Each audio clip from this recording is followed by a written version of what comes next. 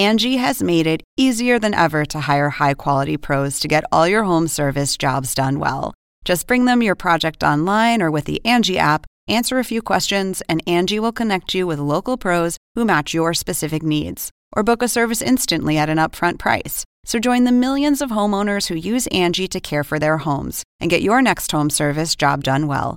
Download the free Angie mobile app today or visit Angie.com. That's ANGI.com.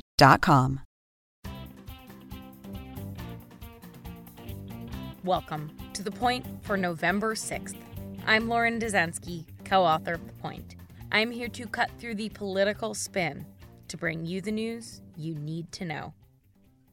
Facing a disappearing pathway to victory as of 2:20 p.m. Friday afternoon, President Donald Trump offered little indication he was prepared to concede defeat.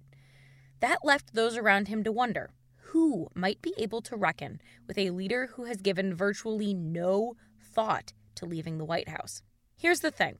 Sure, conceding a lost election is the classy thing to do and has usually been a part of the country coming together after a divisive campaign. But that is a custom, not a law. There are usually two elements to a concession: a call to the victor and a speech to supporters. Hillary Clinton called Trump to concede in 2016 and then addressed supporters after it was clear that she would lose. John McCain set the modern standard for graciously conceding to Barack Obama in 2008. Should Trump lose, it might be a fitting coda to Trump's leadership style that he would refuse to acknowledge his loss. The Constitution is very clear that a new president will take the oath of office on January 20th at noon. That marks the peaceful transition of power, no matter how the incumbent feels or responds. So let's get to the point. No matter what happens, neither Donald Trump nor Joe Biden needs to concede the election in order for a peaceful transfer of power to occur. And that is the point for November 6th, 2020. Thank you for listening.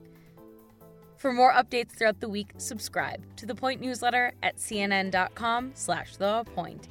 If you like this audio briefing, you can get it every single weekday on Google Home or Amazon Echo, or subscribe on Stitcher or Apple Podcasts or your favorite podcast app so you never miss an episode.